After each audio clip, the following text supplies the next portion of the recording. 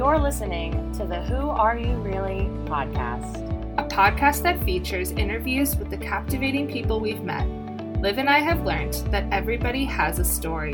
Whether it surprises you, shocks you, or resonates with you, stories have a way of connecting us, offering new perspectives, and acting as a reminder that we're not in this alone. And there's nothing we love more than bridging people together in our little big planet. We'll get vulnerable, raw, and real with our guests from all over the world. I'm your host, Lydia Clemensovich. And I'm your host, Olivia Poglianich. Welcome to our safe space. No judgment, no egos, all the feels and all the fun. So pull up a seat, get cozy, and let's dig a little deeper together.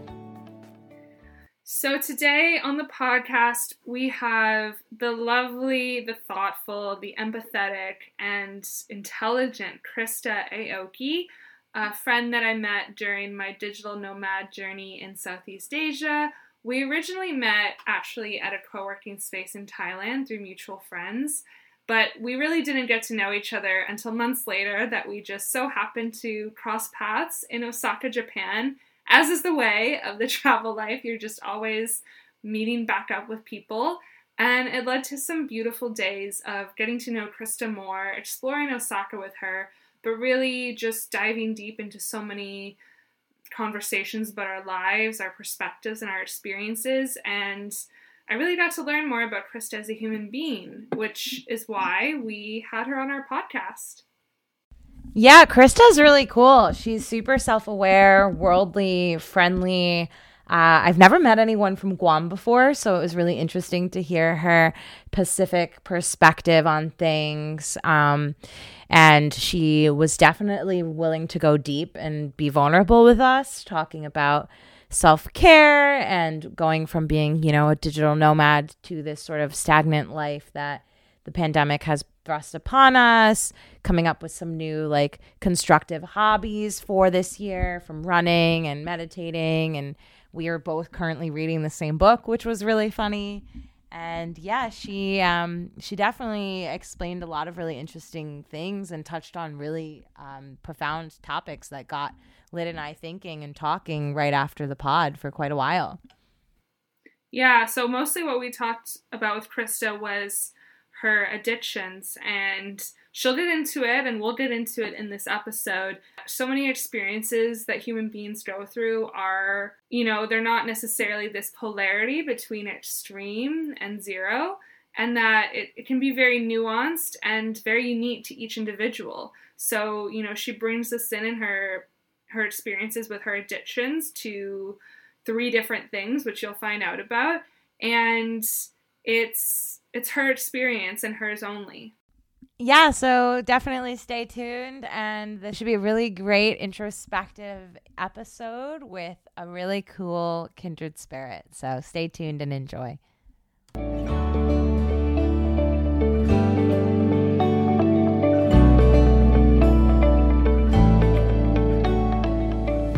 Okay, so today on the podcast, we have the lovely and wonderful Krista Aoki, a wonderful friend of mine who I met while traveling and doing the whole digital nomad thing. And we're so excited to have you, Krista. Welcome to the podcast. Yeah, welcome, Krista. Are you related to Steve Aoki by any chance? Thank you, ladies. We do actually have a Steve Aoki in our family, but he's a firefighter, not a DJ. Yeah. Love it. Actually, a few years ago, I worked in a law office in Los Angeles, and that was how I would win brownie points with the lawyers, was telling them that I was related to Steve Aoki. Yeah. Oh, I imagine. The lawyers by day and the ravers by night. Yes. Super cool. Krista, you're calling us from Vietnam today? Yeah. So I am in central Vietnam. I'm actually at a co-working space that Lydia recommended to me called Hapoyan. And it's, just like this, being a really nice community to be involved with. And it's in the middle of the rice fields. I just had something delivered to me, and the guy was just talking about how nice the view is as well. It's super cute. Hoi An is like the whole city is a UNESCO heritage site, right? Yeah. So even the rice fields in front of this co-working office are going to be here for at least like 20 or 30 years by some kind of law that they can't be built on. Hapoyan is so special. It's such a twist of events that you're there and you have been in this community for, like, refresh our memory, Krista, because I know you went to Vietnam before the pandemic hit. So how long have you been there now?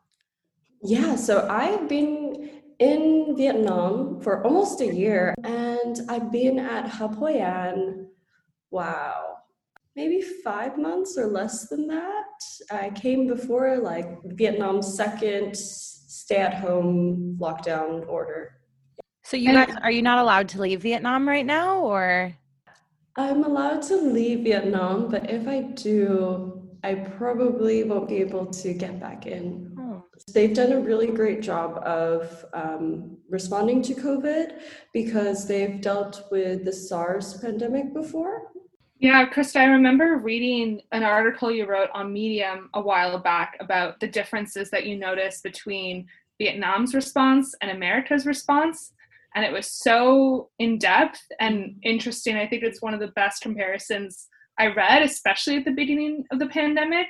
So, like, that's interesting to hear that they're still, you know, responding very diligently. And like, you seems like you like would want to come back to Vietnam. Like there's some sort of like attachment almost. Is that true? Yeah, I have fallen in love with Vietnam in a way that I didn't expect to this year. Yeah, it's been amazing. I started trail running through the mountains, and it's been a really nice experience. In addition to just making myself at home and connecting with like local people, with the ex-foreigner community, and just making myself at home. I have been able to do that because of the way Vietnam handled their pandemic response. Like we basically live a normal life and don't have to worry about things like social distancing, because if there are cases that are spread, then we do have to stay at home and be locked down. Not here. We should, yes, but yeah. And so I feel like to leave Vietnam, it would be like kind of giving up this life. And I think that everyone has had to do this year, is to look at two options and decide, okay, what's most important to me? So see, I find that you're so right. And it's really interesting because obviously all of us considered maybe ourselves to be digital nomads. And I think one of the essences of that is just this wandering soul that doesn't tether to one place. Do you feel like that perspective has shifted this year? Instead of like, I don't know, using the word trapped to describe the idea of like, oh no, if I leave, I can't come back. Have you had like a reframe in how you view this like wandering kind of life? yeah, but so the way that I've reframed it is, instead of exploring the world, or instead of going back home, I'm trying to find those things here. So I've started traveling within Vietnam a little bit more and seeing more than I would have. I made my first trip up to the north of Vietnam a few weeks ago. I'm also trying to create family here and really put myself in these positions where it's, I guess, normally I would be in a place for 3 months and I'd have a good time with people, and then we would go on our separate ways, maybe cross paths. But now everyone is here and we're here for the long run and we're making a family out of it. And I'm doing my best to create what I would normally be looking for here. What are some of those things you'd normally be looking for? Definitely family. Also to be in nature. Good environment, chill life, and of course, like good coffee. That's an important factor. Yeah. Yes, Vietnamese coffee is the best. So sweet. Oh, I miss it. Yeah. And so what, out of all of your time so far in Vietnam, Krista, besides falling more in love with Vietnam than you thought you would. What has been the biggest surprise that you've had in the last several months, and why would that be? I think that one of the biggest surprises to me would be the people. For example, the different kinds of Vietnamese people and the different entrepreneurial mindsets that they have. So I know that I haven't been to Saigon or Ho Chi Minh City in the south, but I know it's like kind of like a more businessy district.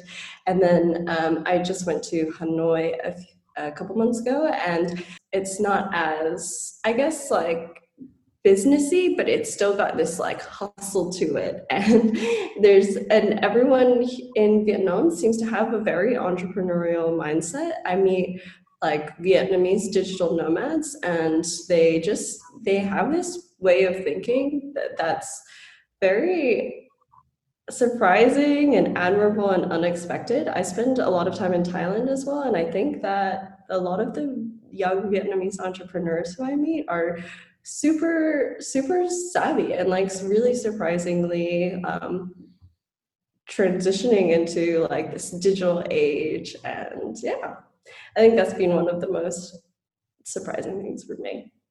It's funny you bring that up because I remember meeting this girl when I was living in Bali last year, who's actually a Vietnamese digital nomad, and she created a cartoon comic called Digital Nomad Problems that's gone viral, and she's so cute. We never met in real life, but I'm sure she's like an example of one of the many kinds of people you've been meeting. Do you know what comic I'm talking about? Yeah, very nomad problems. Right? Very nomad problems. Yeah, exactly. So we commissioned her to do some specific to our co-working space in Bali, which were really a lot of fun to co-create with her.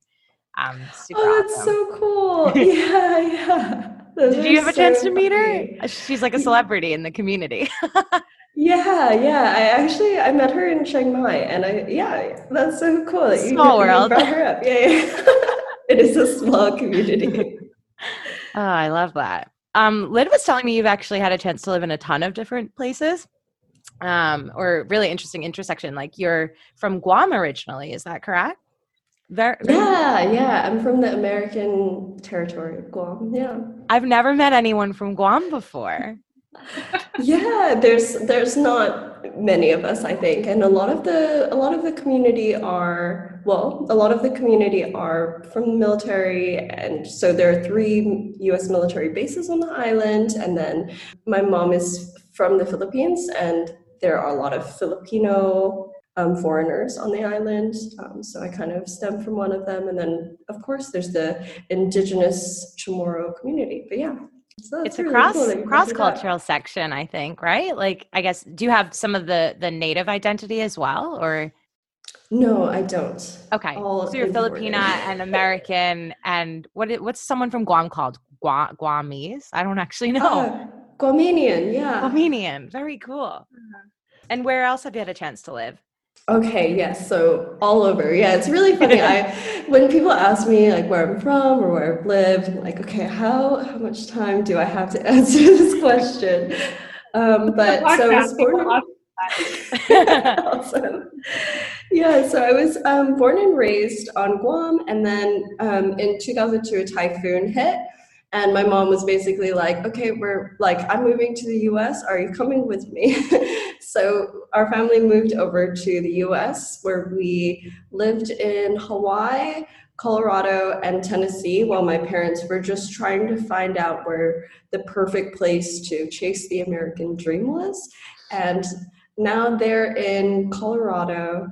And I've also spent some time in both Northern and Southern California, which I think are 2 totally different places from each other. Yeah. And eventually I started traveling. So I've been around the Southeast Asia digital nomad circuit.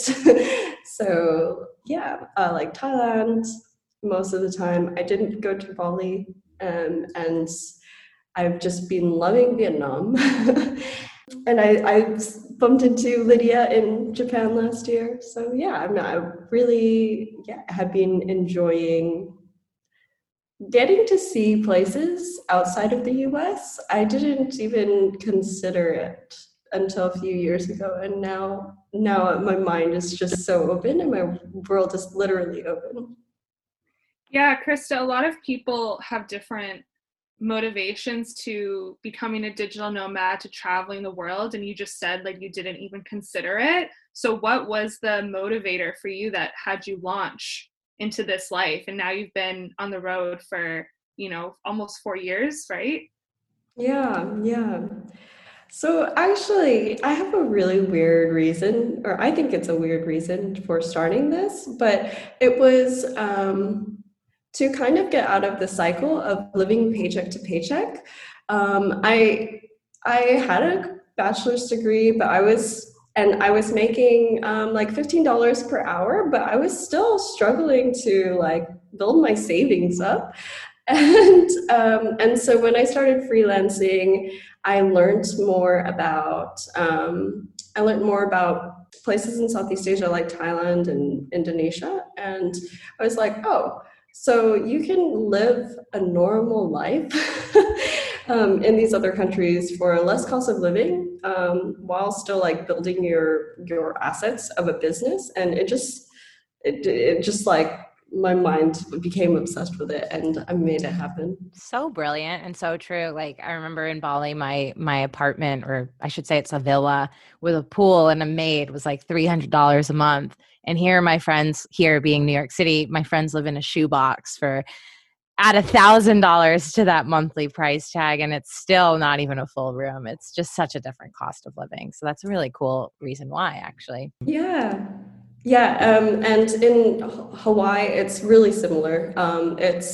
You're paying over $1,000, $1,500, $2,000 for like a very small thing. And I really appreciate how you can start managing your money in totally different ways, and you have a little bit more freedom than you would spending most of your paycheck on an apartment. Yeah, 100%, and that just reflects all of the sentiments that I would express back to people when they thought, like, how are you affording this? How are you achieving this? And I'm thinking, well, I'm not paying any bills. Like, I have nowhere other place that I'm tied down to. I'm working also. I'm not on a long vacation. And the cost of living is so much more affordable. And that's how I'm doing it. And you express that so well, especially in Southeast Asia. Obviously, people become digital nomads and there can be more expensive places, but I think you get the best value in Southeast Asia for sure. And I love going back to what you said, Krista, about the most surprising thing being like the Vietnamese people. I think that was such a beautiful answer, and just goes to show like the kind of person that you are and in the beauty that you see in the world around you.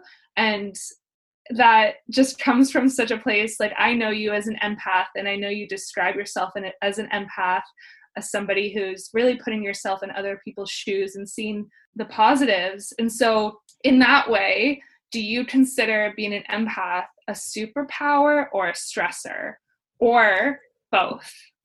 Yeah, my first reaction to that was definitely both. There are definitely superpowers, but I was actually talking to someone yesterday about how I still really have to manage my overthinking. So I think in this way, like being an empath can be a stressor because I have to manage how worried I am about things that I say or how people are feeling. But at the same time, it puts me in tune with the vibe of the room or how someone's doing. And I think that being able to like tune into how people are feeling or what their energy is at can be a real superpower when it comes to connecting and making relationships. Mm-hmm. Totally agree. I think the hard part, I might not be as much of an empath as you, or maybe, I don't know, this year I feel like I have been, for better or for worse. Like the election was crazy, and just thinking about the fact that the pandemic is affecting the entire world, like really weighed down on my spirit. And like, I struggled not to feel super negative this year because of the weight of the whole world. But it's really interesting, like, I guess to your point of it being both, in what ways would you say it's pretty stressful to feel that way? Like you mentioned being an overthinker, and I completely relate to that. And like, I think I'm learning this year that sometimes you have to let go and like slow down and not worry about every potential outcome. But I mean, that's easier said than done, isn't it? Yes, it's definitely easier said than done. And especially with the pandemic, yeah, like seeing lots of negative headlines. There were times where I was feeling down, and I'd go on social media and see just bad news everywhere, and I'd like would feel super trapped. So I think, yes, like it being an election year and the pandemic and things that happened with George Floyd, it just, there's so many things to like really, really tune into and really care about. And I think it's a really delicate balance as well, as how are you interacting with the news or with information, and how can you also take care of yourself so that you can do what you want to do and move forward in whatever way you choose.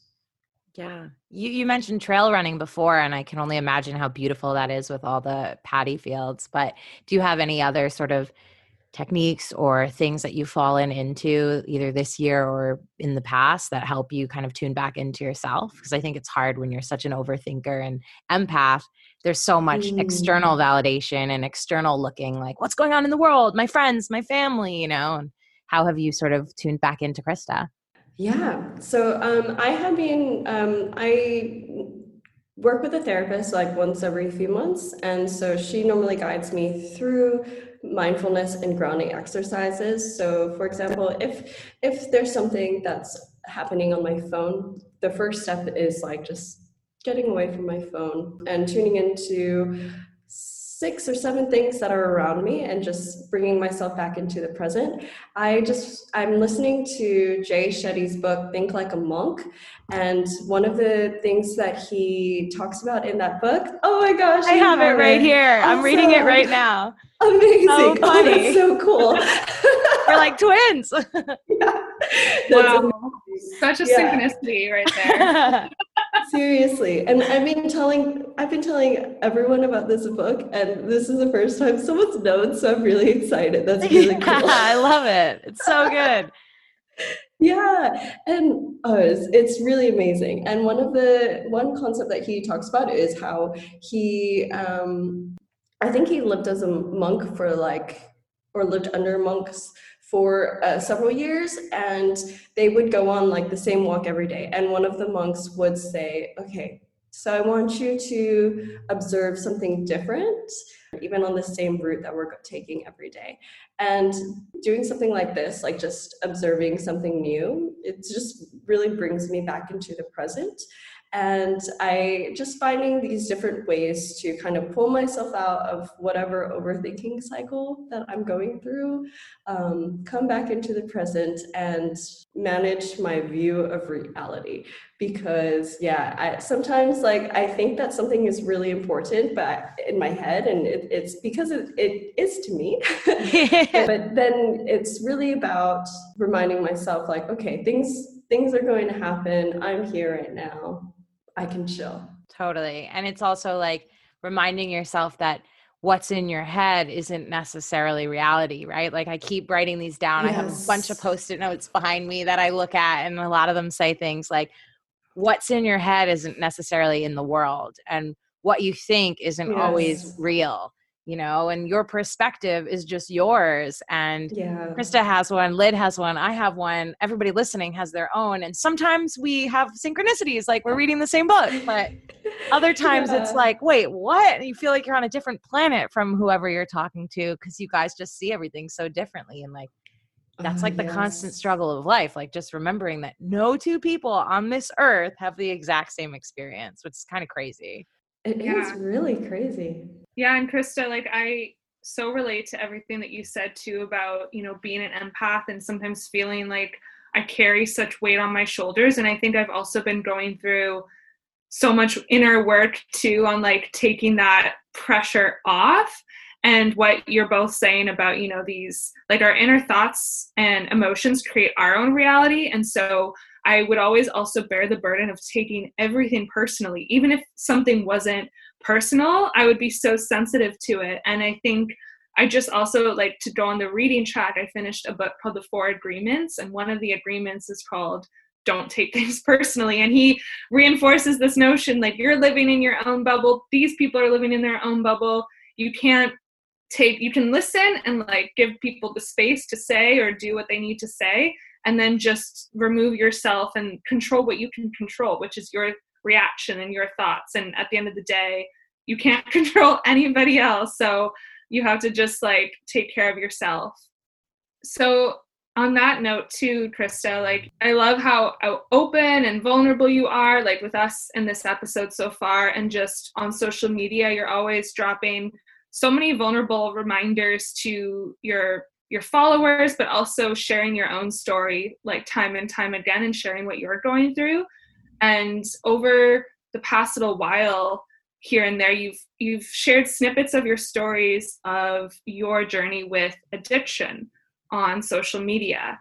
And so I want maybe for you to kind of first tell our listeners what those addictions are and when you realized that you had these addictions. Yeah, so I think that also with living abroad, or just being human in general, comes a part of drinking in the culture. And I think what happens with the digital nomad community is we all have so much time on our hands that drinking becomes a big part of the culture and the life. And I got really caught up in that, actually. I was going out drinking loads of times per week. And I think that I was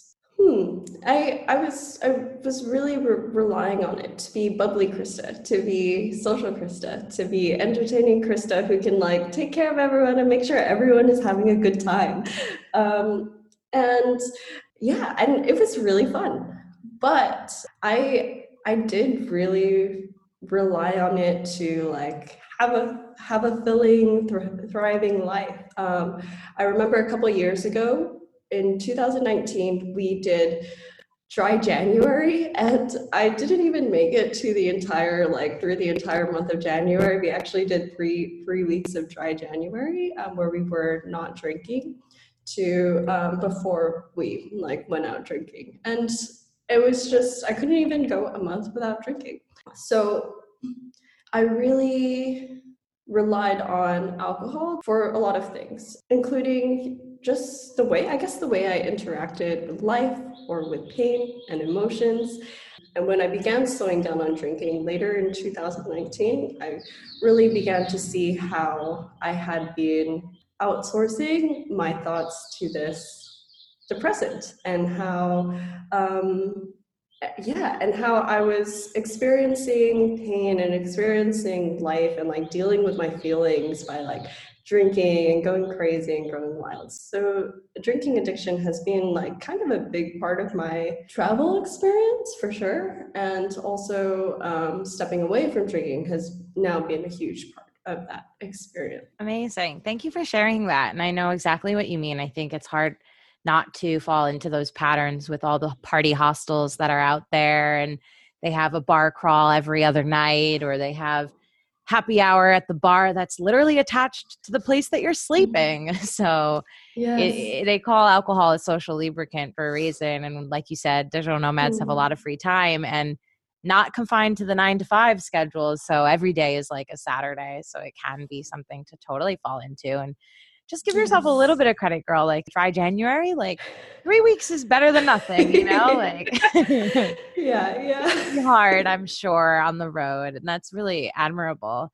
Have you ever had any sort of, like, other addictions, or would you say drinking had kind of been your main vice for a while? I think drinking was my main vice, but then I also consider these other addictions, like an addiction to gaming and also an addiction to love, as two addictions that I've kind of experienced, and it's really, I think this is really tricky for people to define, because it feels like you're interacting in the present. Like, when I'm playing video games, I'm it's a social thing. I'm doing it in the present. I'm making a choice to do it. When I am chasing love, it's a feel-good thing, and I'm chasing it in the present. And I think it's a personal decision on how you maybe define this. But scientists like Gabor Mate, he talks about how addiction can be like the way that you experience pain. And so when it comes to gaming, drinking, and love, I just think about, okay, what was I avoiding in order to experience these things or chase after these things or have these things in my life? What were you avoiding? I think in part, and I think it's a very complicated answer, but if I made it simplified and simple, it would be not being able to be in the present. So even with gaming, like when I go on my gaming sprees of like 1 month not leaving the house, it's because I'm like sad about something and I don't want to like sit with it and experience it and do anything else. And when it comes to love, this is a really complicated answer, but I think that it can be like, I don't know, maybe I think this is mostly a woman thing, but there are a lot of ways in which women kind of abandon themselves in order to like keep a man or to make a man happy. And I find myself doing this a lot and falling into this pattern a lot. I don't completely understand it, to be honest, but yeah, I think this is also a way for me to kind of escape the present and abandon myself without realizing it. I know exactly what you mean. I was going to actually use the word escape too, like especially with the video games, because you're kind of like escaping into this alternate reality. There's some really cool imaginative landscapes. And the love one, I was thinking maybe, I don't know, I pay a lot of attention to like therapy. I like diagnose myself on Instagram all the time. Maybe it has to do with like attachment styles and having anxious attachment and wanting to want love and be in love. But at the same time, like you said really beautifully, not being present and just kind of focusing on like more of the idea, or in a way, love is kind of like a drug too, right? Like you love the feelings of that connection, but then your brain's not working properly. Like, is this a good person for me consciously? Like, am I just loving the idea of love, right? And I thought it was really interesting when you said addiction can be the way you experience pain. Do you think that love for you is a way to avoid pain, distract yourself from pain, or like help you dive deeper into those feelings of pain? Because love can be painful too. True. I think that love, as it has been for me so far, has been a way for me to not focus on me, if that makes sense. So I have been single for like only 6 or 7 months now, but I think this is the longest that I've been single since I was 16, which is crazy actually to think about. Yeah. But it took up until now, just turning 29, to really realize that I guess the way that I abandon myself, so to speak, to make men happy. In that way, it's been a way for me to not really focus on or not really think about or consider like what I want and what makes me happy. And so in that way, I think it's been me avoiding like knowing myself and like really stepping into myself when it comes to partnership. I can really relate to that too, Krista. And I like just had also a recent circumstance where I felt myself triggered by somebody who kind of pulled away from me.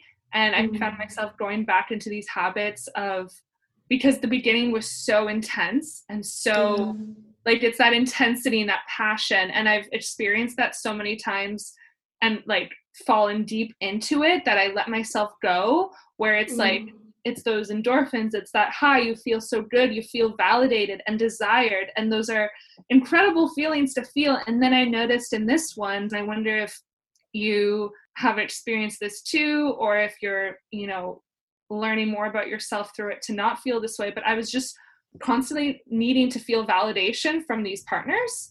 And I realized, man, I need to feel this validation for myself. I need to do the choosing for my life, for my well-being. Yes. I need to validate myself and notice these things for myself, because I can't rely on somebody else to do that, especially a romantic partner who I'm not even in a committed relationship with, you know? So I wonder if, like, has it come from a place of like seeking validation or feeling like you need somebody else to, you know, see that in you? Or what do you think are the roots for it, or the triggers?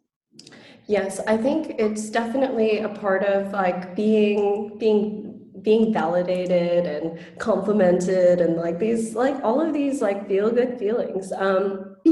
And I am coming to a similar, how do you say it? Yeah, I'm coming to a similar conclusion as you, Lydia. Like, I need to be able to do this for myself and to like raise myself up. And yeah, it's crazy that you talk about the recent pull away, because I think this is really common when it comes to relationship styles. Or Olivia, you talked about attachment, and I think that it's really common for women to have kind of a lean more anxious attachment, even though it's not always, and then men to lean more avoidant attachment. And of course, like opposites attract too. So then if you are more anxious, then you're going to be drawn to the avoidant attachment style. But yeah, it's really crazy experience, because so my most recent relationship,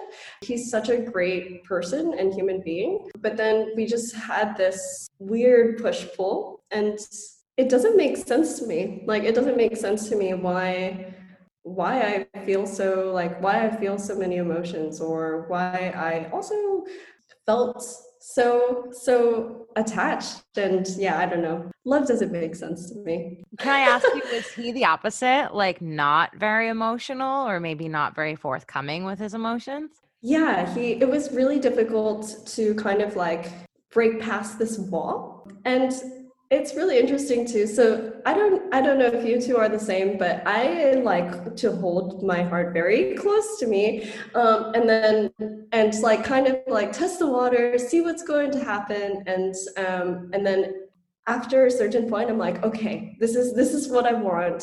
It's cool. And so I really started to like open myself up when he like passed certain tests or whatever. And I think that really actually also scared him or made him feel unsafe. And so it was a really difficult year. The tests or the depth of your feelings after he passed these tests? The depth of the feelings, or like, I think, getting to the point where it was like, I was like, okay, I'm ready to move forward. Like, it's been a few months, what's happening? And that really, it took another 3 months to like get him to be like, okay, this is cool. Yeah, but I think the idea of commitment just like makes his head explode or something. Being held accountable as well. Yeah, I think that's true for a lot of people in our generation, right? It's like the grass is always greener on the other side. And like, I learned about something new recently called relationship OCD, and that shit hit different. Like, I was like, oh my God, it's basically just having intense anxiety about relationships, and obviously OCD, which I've never really self-diagnosed as, but just constantly wondering, like, is this person right for me? Like, God forbid you're not sexually attracted to them one day, your brain spirals and thinks, oh my God, they're wrong for me. I need someone else. And it's just like really toxic. And I was telling my mom about it, and she's like, I think this is a millennial thing. Like, this did not used to exist, because we have so many choices, you know, like all of the time. But I'm super fascinated to get back into the addiction stuff. Yeah, when it comes to love addiction, or even like feeling that push-pull dynamic, I would recommend a few books.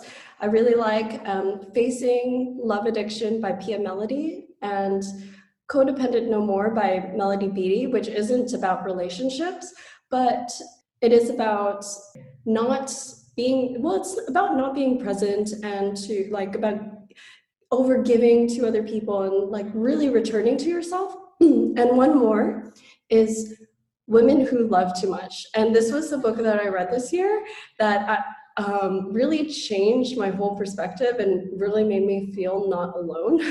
And kind of helped me realize that the avoidant man or whatever is a lot more common than just like in my world.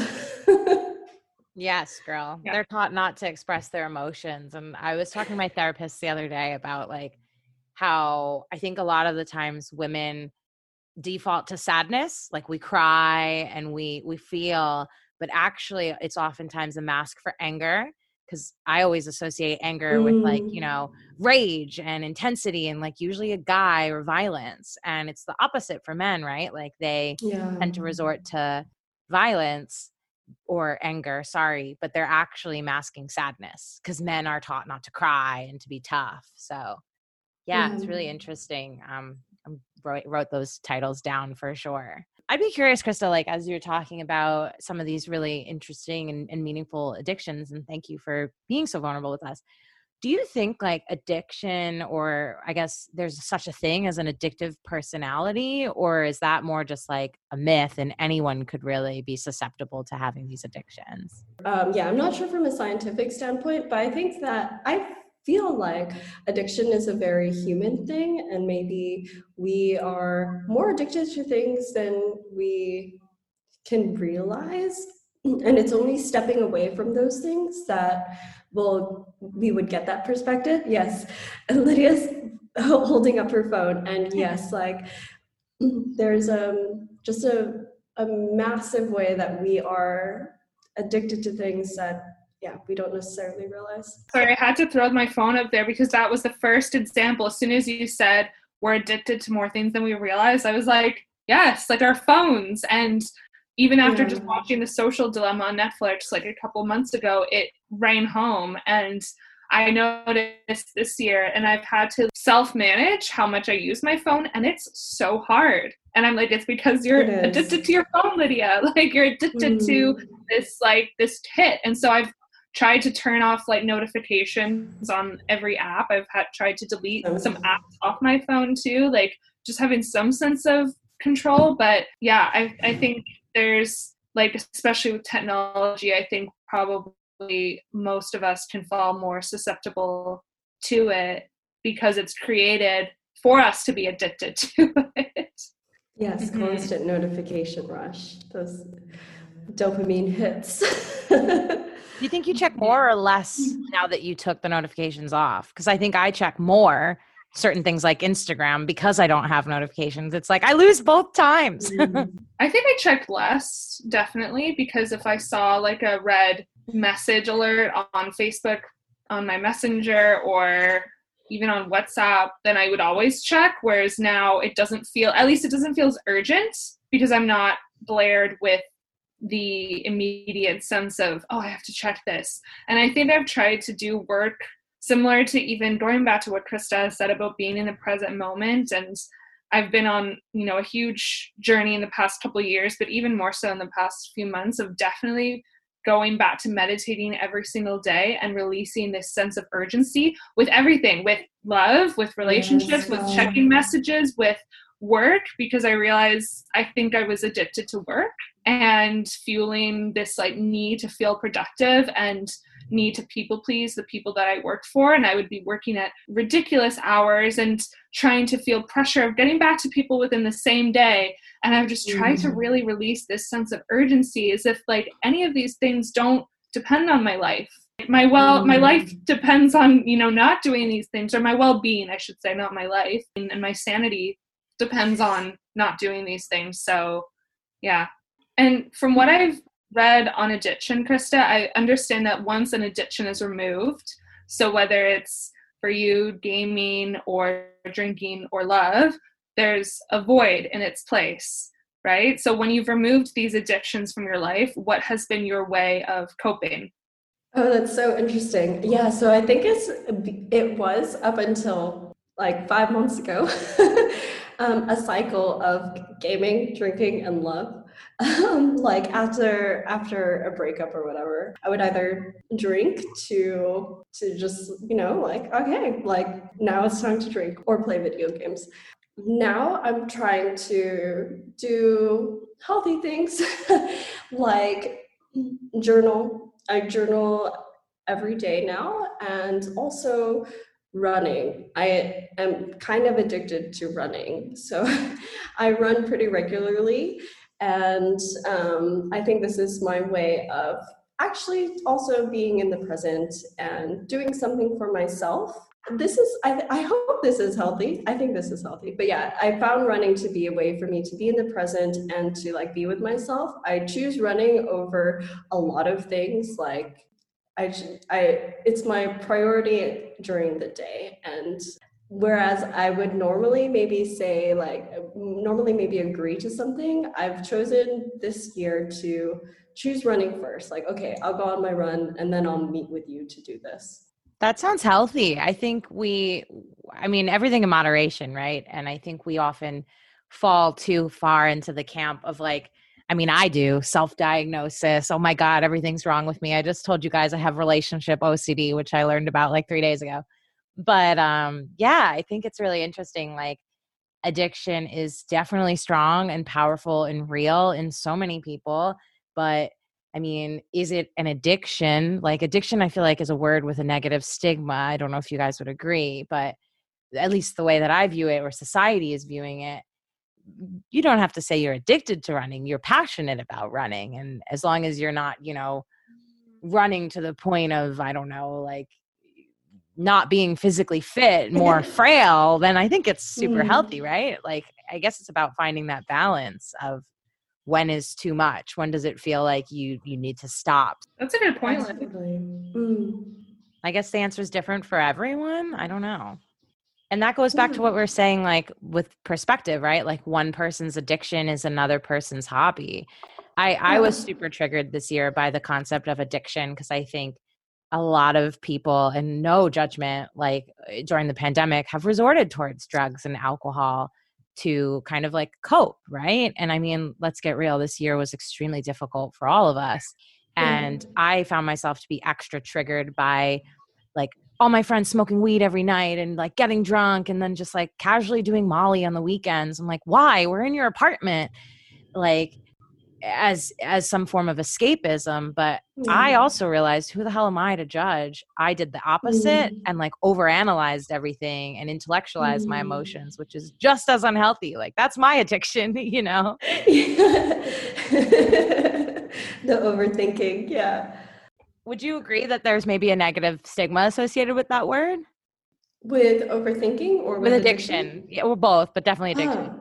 Yes, there's definitely a negative stigma associated with the word. I think it makes it really hard to talk about, which is really unfortunate, because like we were talking about earlier, we're addicted to things in more ways than we realize. I think that it should be normal to talk about these things, to talk about our experiences and what we're feeling, so that we can just have these discussions and like grow as a community. I've posted a lot about how I've stopped drinking. I posted some, Facebook posts and some articles on Medium, and it's opened up so many conversations about people who are surrounded by drinking and they're getting tired of the hangovers, or their body isn't dealing with the alcohol in the same way. And I think it's really difficult for some people to even start that conversation because of the negative stigma. No one wants to be called an addict, but I think it's also a very human way to deal with life. Mm-hmm. So Krista, where are you currently in your journey with these 3 addictions, would you say? I have completely eliminated drinking from my life, which I'm super proud of. And it's really empowering to be able to do things that I thought I needed that social lubricant. I thought I needed that liquid courage. And yeah, turns out I don't. When it comes to gaming, I am really trying to play games in moderation. Yeah, I'm trying to to limit my time playing games, and I also try to make sure that it's social, so that I'm playing with friends back home, or and just live a little bit more balanced. And when it comes to love, I have really made improvements, I think, this year to figure out what's most important to me and figure out like who I am and what I love doing and what gives me happiness as an individual, autonomous human being. For example, like I'm journaling every day and I'm running every day, and I do ballet once a week. And I'm figuring out these pieces of my individuality that are so essential, so that the next time I start dating someone, I can have like better clues as to like, okay, am I abandoning myself? Am I choosing this other person instead of my run? Am I going to ballet classes less often and trying to be more in tune with these parts of me that I think are essential to my individual happiness? So beautifully said. And I think, as you were mentioning earlier, the book about codependency, it made me think again that like there's this tendency, like most people probably don't even really pay attention to codependency or really know what it is and fall into the trap. But then I think there's the balance, right? Like, because when you do start to learn about it, I know, again, this is probably a millennial trait to over-diagnose ourselves and be like, oh no, I'm so codependent. And I found this really good Insta therapist called Your Diagnonsense. And he like basically shits on the whole industry. And he's like, look, codependency, like I want you guys to get that word out of your vocab, because actually you need to be dependent on your partner. That's why you have a partner. And so I think we're kind of coming into a theme here, right? It's like balance. Like it's beautiful that you said, Krista, you want to work on yourself and like figure out who you are first before you can enter a relationship. Sounds super healthy and strong, because they say it's like a triangle, right? Like you, me, and us. And if you don't have all three figured out, that relationship ain't gonna work. But at the same time, it's like, okay, us is part of the triangle, so it's okay to depend on the partner and like open your heart in a way that, I don't know, I think our ADHD brains are just like, no, swipe, swipe, swipe, swipe, next, you know? But yeah. do you feel a lot stronger now after having gone through like some of the things that you've just described and come out on the other end, so to speak? Yes, definitely. I feel this new appreciation for life as well. For a long time, I used to just be like, okay, yeah, I'm okay to like die early, whatever, like 40s, 50s, 60s. Now that I am focusing more on my physical health and just enjoying life in different ways, like trail running, dancing, whatever, I've also gained an appreciation for my own life. I'm like being extra cautious about my safety in ways that I didn't care about before, thinking about life in the long term. It's weird. I'm taking care of myself in like really different ways. And I think that it is in part because I have learned to appreciate life in a totally different way. I don't know how to explain it. Yeah, I mean, I can relate to that too. But I also want to question what had you thinking that you were okay with ending your life short before? Like, where did that mindset stem from? Like you said, oh, even up to the 40s. And I'm thinking, 40s, oh my gosh, that's like super so soon. We still have a long way ahead of us for sure in our 20s. But yeah, I think that it was in part that I didn't realize like how awesome life is up until maybe the past year. Just because in the past year I've really like experienced life in different ways that has really given me this like euphoria, which is, it's crazy to really think about the difference, but yeah, I think it stemmed from a little bit of maybe sadness and not totally feeling whole or complete, and then just being indifferent about what happens. But now I care a lot more about what happens. I'm so happy for you. And wow, what a year for you to like realize this, like a pandemic year. True. And a year when all of these other things in the world are kind of actually bringing people, a lot of us into our shadows, you know, and that's really important, I think, as well. And that's normal and completely part of the human experience and human journey, but also I feel like this is less common for people to say what you're saying and say it with such confidence. So, I mean, I'm so happy for you, Krista, that, you're in this state of life where you're excited. And I mean, I'm thankful because I value you in your life so much too. And I think the world is better with you in it. So that makes me just, so excited for you and happy for you. Thank you. Yeah, and I did face my shadows earlier this year as well. I think everyone has, and I do consider myself super fortunate to be in Vietnam, where it's open and I can lean on my community in ways that I wouldn't be able to back in the US. Yeah. Yes, yeah. So I went through facing my shadows this year.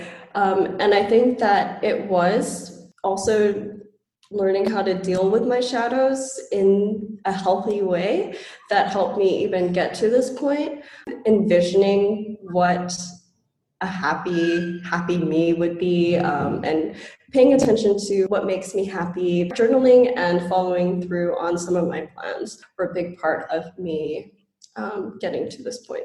That's really incredible. And I think so true that you guys are both saying about like, this is the year of uncovering the shadow. And like, I think they say cyclically, you go through years of like intense activity and then periods of pause. And this is obviously like a huge collective pause.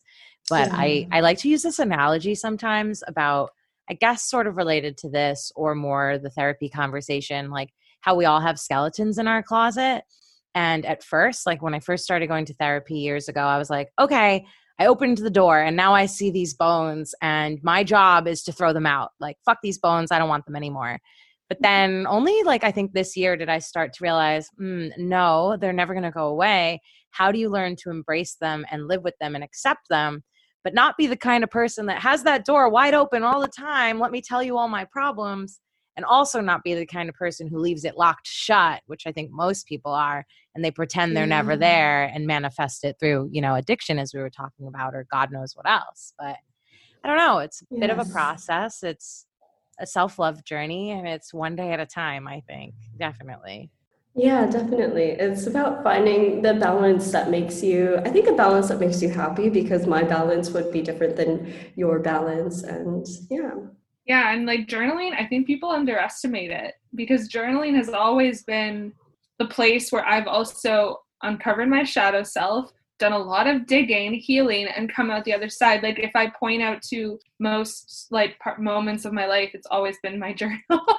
So yeah, for like if you haven't tried journaling, definitely give it a go. It's very cathartic and it opens up a lot, but then it brings you closer to yourself and understanding yourself, like you're saying, Krista, and like learning more about, what makes you happy, who you are, what you need, what you value, all these things. And then I think you can live more in alignment and then embrace life a whole lot more and be able to cope with the bones in your closet in a much healthier way.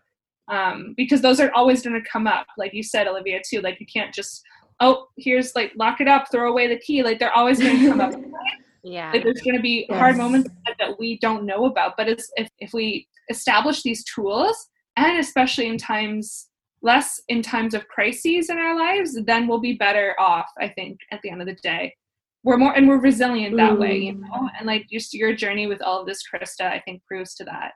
It does. I think, on that note, it'd be interesting to have you like reflect if you could go back to talk to your, past self. What would you say to that past Krista? I think at the end of the day, one of my main issues, if I look at all of my own addictions, like it stems from a place of low self-confidence. So I would definitely just try to build past Krista's confidence up. And I don't know what words exactly I would say, but just encouraging words to like really figure out how to build confidence. Like, I guess like a reminder, like, like you can be charismatic and bubbly without anything else and that kind of stuff. Yeah. And tell her it gets better, right? Yeah, absolutely. Love it. So, Krista, what are you because you're so excited about life, what are you most curious about right now? Or what are some of the things you're, most interested in learning about right now? I think I'm interested in learning about loads of things. One of the things that I am really excited about learning about is, well, a little about history. For example, history of the Pacific specifically. And I'm interested in sharing more about the history of the Pacific, because it's not something that's really covered in American history yet. About 50% of the Americans who I meet don't know where Guam is or what Guam is. So I've considered it a part of my mission to kind of first learn and then also educate others about the American presence in the Pacific, which is huge. And cool. And what else would you say you're curious about, I guess, beyond in a intellectual context? Like, is there anything you have with next year on the horizon? At the time we're recording this in December 2020, so really a introspective moment. Anything you're looking forward to for next year? I'm looking forward to running more trails. I'm obsessed in beautiful places, and yeah, I think I'm most excited about experiencing traveling as a trail runner. I think this is also why I've really just fallen deeply in love with Vietnam, is getting to go on these trails, like through villages, on mountains, and experience the country in a completely different way. Love it. You've inspired me. I think one of my intentions next year, I've wanted to give running a fair chance, because I feel like I haven't ever given it a fair chance, and I've always had these self-limiting beliefs about it and the way my body can handle it. But I've become like a lot more physically active this year and had a much more consistent exercise routine. So, and then my mindset has changed about exercising a lot more. So I think, Krista, you might just be the person, and this conversation might just be what launches me into a year of more running. Yeah. And so we want to end kind of with our pinnacle title, Krista, and answer it however feels right to you right now. But who are you really? I would say that I am a dancer, runner, and I am really passionate about sharing and storytelling. And that's all packaged into this Pacific Islander, Asian American human being who lives in Vietnam. Who's not related to Steve Aoki, but maybe secretly. Well said. Yes. Krista, it was amazing getting to know you. You mentioned a few really interesting places you exist on the interwebs, Medium, Instagram. Is there anywhere in particular, in case anyone wants to get in touch with you, a la me, so we can be friends? What would be the best spot so that people can keep tabs on you and connect with you if they hear this? Yeah, so the best spot would definitely be on Instagram, and it's just my first and last name, Krista with a K, Aoki. Excellent. Yay. Well, thank you so much, Krista. This was a dream having you on. You're such a lovely human being, and we're so grateful for all of the perspective. We hope you enjoyed listening to this episode of Who Are You Really? We'll be back next Thursday. Same time, same place. You can listen to us on Spotify or Apple Podcasts. In the meantime, you can find us on Instagram at Who Are You Really Podcast. Or feel free to join our Facebook group, The Humans of Who Are You Really, to connect to some of the people who have been on air and other deep thinkers and feelers. If you liked this episode and want to continue listening, please subscribe and leave us a review. We'd love to hear your thoughts and stories. Until next time, sending love to you wherever you are.